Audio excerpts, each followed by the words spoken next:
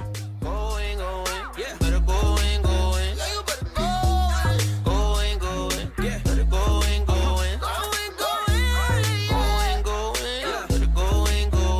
Better going. Yeah, okay. Hey everyone, welcome to the Grabs podcast, where we bring the stories of real life rescues to you firsthand from those involved. My name's Grant, and I'm going to be talking with Taryn Rooney today from Oklahoma City Fire, and she's going to talk about a grab they had in December of 2021. So welcome, Taryn. How are you doing today? I'm great. How are you doing? Good.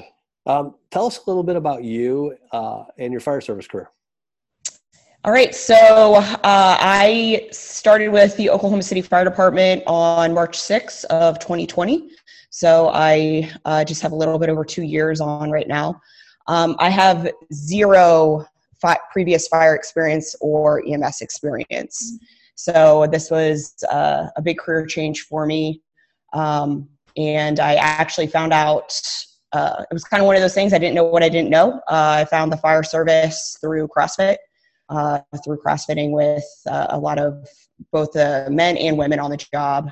And I was pretty good friends with a couple of the women on our department prior to getting on too. Nice. What kind of training did you guys get prior to this incident? Because you had a relatively short amount of time on the job. And I think some people sometimes wait and think that they can accumulate their training throughout their career. But pretty early in on your career, you had the Super Bowl, if you would. Yeah. So we go through a 16-week academy. Lieutenant Justin Lorenzen was actually one of my field training officers, who I know has been on here and you've spoken with before. So 16-week academy. It is we do a ton of drill ground evolutions. Then once we get out to the field, we do 3 rotations at 3 different stations during our probationary year. So we're able to see different parts of the department, different size stations, the different demographic set. We serve in Oklahoma City, and within those, we do certain training requirements at every single rotation.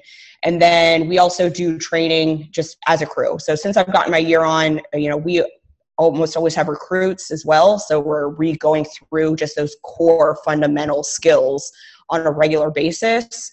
And that's not just something where we're just standing around like, let's just watch the recruit do it. We actually partake in it as well. Our department also has been doing what they're calling career development, where they go down to the drill grounds on a quarterly basis and train on evolutions with other companies also outside their district. So you get to work with different people, and just go through those training scenarios as well. Cool. Tell me a little bit about search culture. I know you guys got good search culture in Oklahoma City, because we have talked with Justin quite a bit, but tell us specifically about what your role is compared to what your officer's role is on the rig if you guys get assigned search.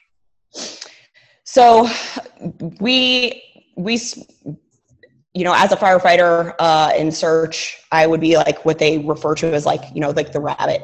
So it's, I'm actually the one that is performing the search. The officer will dictate, is it, a left hand, a right hand? Is this, what kind of route they want us to take or what room they want us to enter. But it's our responsibility to completely clear that room as the firefighter. And the officers got the TIC, the thermal imager, so they're able to kind of like scan the room, the area that way as well.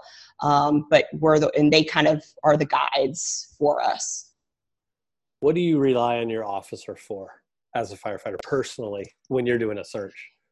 So for me personally, it's kind of like that initial direction of just like, this is where we're going in. And then I know that they're there.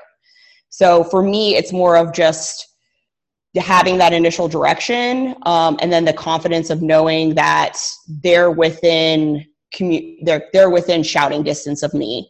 So if I do run into an obstacle, they're there as a resource, a support system, whatever it might be. They're the communication system. So they're the ones that are going to be communicating back to command, because I'm focused on performing the search, clearing the room, and communicating to my officer if I find anything. Very cool. Let's go back to December 4th, 2021, and tell us about this call. So the fire alarm came in at right around 11:30 in the morning. It was the 3200 Southwest 48th Street, which is less than a mile and a half from our station. So, super short distance from the station. I actually have the audio, so I went back through and listened. I've listened to the audio several times, sent it out to people to use for training purposes. Went back through and actually listened to the audio too. So, I have that breakdown and, can talk through what that looks like. Yeah. When you guys arrived on scene, just so people have a good painted picture of what you arrived to, what did you guys arrive to? What kind of building, what were conditions, or anything like that? Yeah, so the call came in, and at about the 22nd mark, dispatch actually confirmed that the calling part, they were still on the line with the calling party, and they reported that there was still a puppy inside. So command responded back, confirmed dog still inside the home. Engine 25 arrived on scene at the 52nd mark. So within a minute of that call coming in, our engine was, on scene. And that lieutenant who was riding out for the day gave the initial report of heavy fire and, making entry on the Alpha side, stand by for a 360. But within about 10 or 15 seconds, our chief, which is 605, that was actually our station officer, Major Sandoval, was riding out that day. So our chief was off. He arrived on scene about the minute 5 mark and reported heavy fire on the A, D, and B side. This is a one-story house. It's a little bit over 800 square feet, which is very typical for our district. You could tell from the outside of the house, not in great condition. Fenced sides. You could tell from the outside that this was most likely like a hoarder house. A lot of junk in the front, the back, the sides.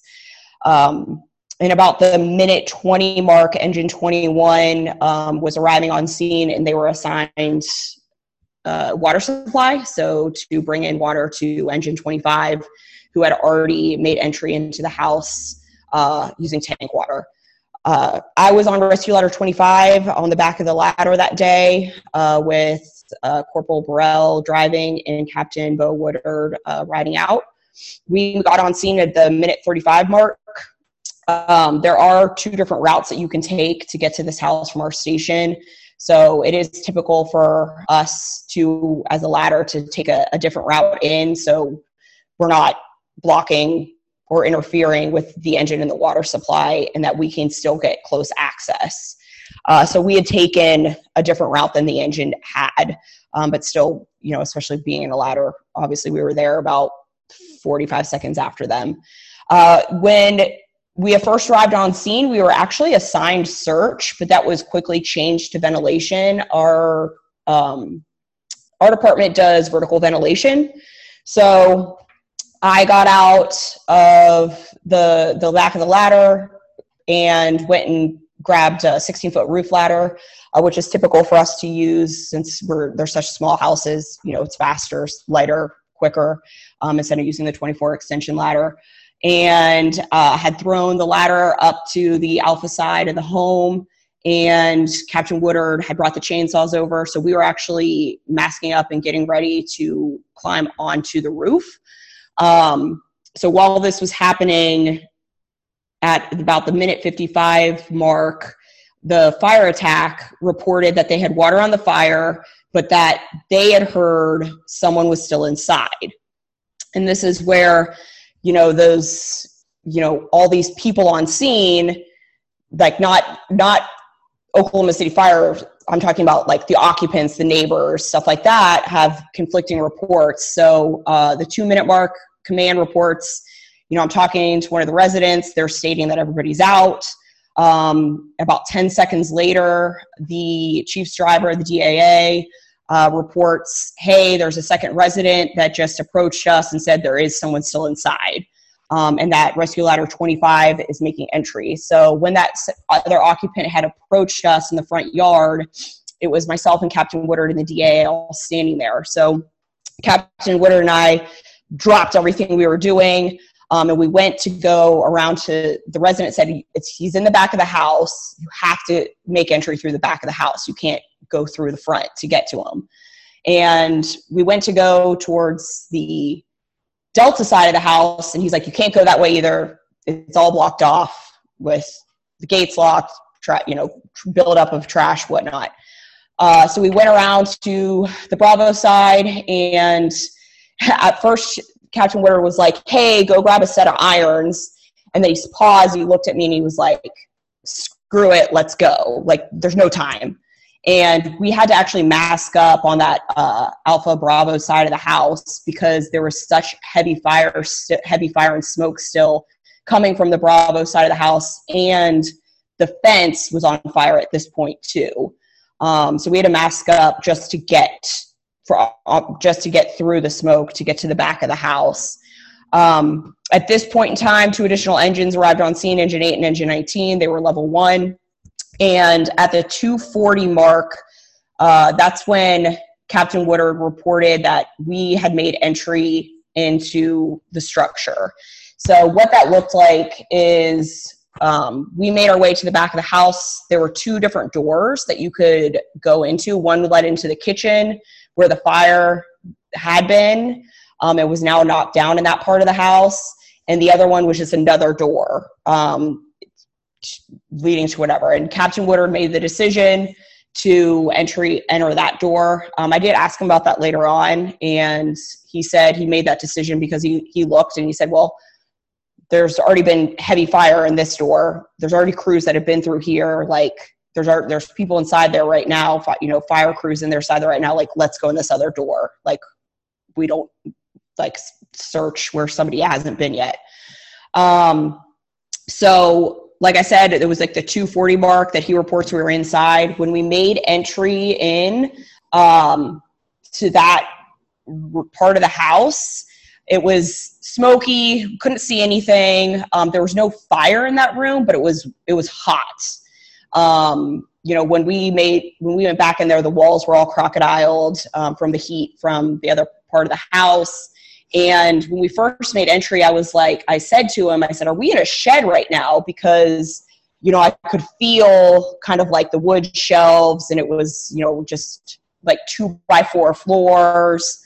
But as we made our way a couple feet in, I felt a sheet hanging across the room, which to me indicates, a bedroom divider. In our district, it's very common to see, especially in garages, kind of like those weird add-ons that people are converting into living spaces using them as bedroom dividers. So I'd pushed that sheet aside.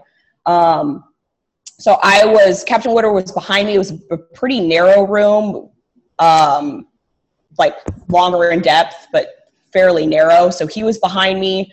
I was making a left-handed search, and my leg bumped into a kind of like what would be like bed cot level height. So, initially thinking, I was like, well, this, search the top of it, search underneath. And when I went to sweep across the top of it, my hand landed directly on the chest of the gentleman that was inside. And that was at the 2:50 mark. So from the time we made entry, the initial entry, to the time that I put my hand on him and Captain Woodard reported that we found a victim, it was like 15 seconds. And so I put my hand on him. I hollered back to Captain Woodard, who was just a couple feet behind me at this time. I said, hey, I got him. And Captain Woodard said, can you get him? And I said, yeah, I got him. I knew that he was unconscious. And I took my arms, I put him up under his armpits, and kind of hugged him as close as I could to me and just started walking backwards. So fortunately, it was a straight shot back out the same entryway we came. And we were, as far as we knew, there were no windows, there were no other doors. So it was just go back out the way that we came in, which was fortunately a straight shot back. Just for reference to, obviously, like, I'm a female, I'm about 5'6", 135 pounds. So I'm not big. The gentleman's early 40s, he was probably about 170, 75 pounds or so. But anyway, I scooped him up, pulled him as close as I could. He did end up like sliding a little, but I was able to lock my arms around his forearms and drag him, just straight up drag him. And Captain Woodard guided me back. And by the time we got him to the threshold of the door, our ladder driver was there, so he helped me finish kind of like getting him across the threshold of the door. And Engine 19 had been assigned EMS as soon as we had reported that there was a victim found. We were bringing him out on the Charlie side. So Engine 19 came around with the EMS equipment, and we drug him for a little bit away from the building, but there was still a ton of smoke back there, which would interfere with any type of care we were giving. And the fence was like still on fire at this point. They were working on getting that put out too. So like 4 or 5 of us ended up just picking him up and carrying him to the front of the yard to give medical care up there. As soon as we got into the front yard, what was really cool though was EMSA was already on scene, and they had their cot on the sidewalk at the end of the driveway ready to go. So we threw him right onto the ambulance cot, and the 603 Chief's driver was already coming up with the cyno kit that we carry on our Chief's cars. And as we were I just remember buckling him in. And as we're buckling him in, there were the 2 EMSA medics, the Chief's driver medic, and Engine 19's medic. They were already starting to get an IV set so they could get this cyno kit administered. And by the time we had him strapped in, they had that IV started in order to get that administered. You could tell that he was seizing. So again, not conscious, but he was still alive. So he was seizing at this point, and they got that cyno kit done. As soon as we got him on the cot and strapped in, though, Captain Woodard was like, we got to go finish this primary search. So we made our way into the Alpha side of the house at this point and did a primary search. And at this point, the fire was out, so we were able to complete a thorough primary search in the structure. And we had that done. We went in at the 4-minute mark, and we spent about a minute finishing the search, because about the 5-minute mark, we reported back that we had negative results for the primary search. In between that search time, Engine 19 did report that the victim was loaded into the ambulance. So from the time the victim was found to loaded in the ambulance was under 2 minutes. And they came back at the 7-minute mark. The 605 Chief's driver reported at the 7-minute mark that the ambulance was leaving emergent with 2 firefighters. So by the 7-minute mark, they had obviously they'd performed more care in the back of the ambulance, and they were leaving the scene within 7 minutes of the call coming in with the victim in the ambulance. And by the time they got to the hospital, which is probably maybe 10 minutes away, they reported that he was alert and talking by the time they got to the hospital. Dang, good things in Oklahoma City. Shoot. You couldn't have planned that any more perfect with your timing, with the cyano kit, with EMS being right there. A couple questions I had was the house subdivided up? into like different units, or what was that? It was just a weird add-on. It was an add-on that had no entrance. The only entrance and exit was that door we went in, which was an outside door. There was no entrance and exit to the main house. And I don't even think there were windows. It was almost more like, honestly, like a storage unit that was attached to the house that they converted into a living space, which is not surprising for our district. It's our district we're one of the busiest stations in the entire city. Third busiest engine, busiest ladder. If you combined the calls that our engine, ladder, and chief does, we are the busiest station in the city. We just have a lot of, those small matchbox houses. They're older. There's a lot of hoarding. There's a lot of drug use. This house, we ended up finding out they were bootlegging power from the neighbors, which is where how the fire potentially could have started. I think that was even still under investigation of like what the cause was, because there were so many different factors of what it could have been. There was like many people living there that were not family either. So for us, it's just like, it's not surprising. But it also goes to show, when getting assigned search, to not just assume that you can make access to every room or every living space from the front door, because we have such bizarre add-ons that happen, second stories, back, additions in the back, whatnot. Yeah, crazy. Is it typical when you find something like that command might assign more than one search crew, being that there may be more than one entrance, or not so much?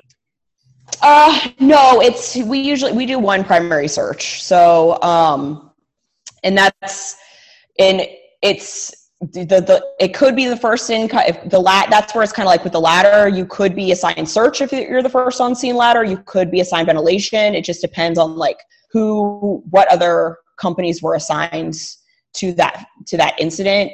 Our first in ladder a lot of time is assigned vent, because we do vertical ventilation so aggressively.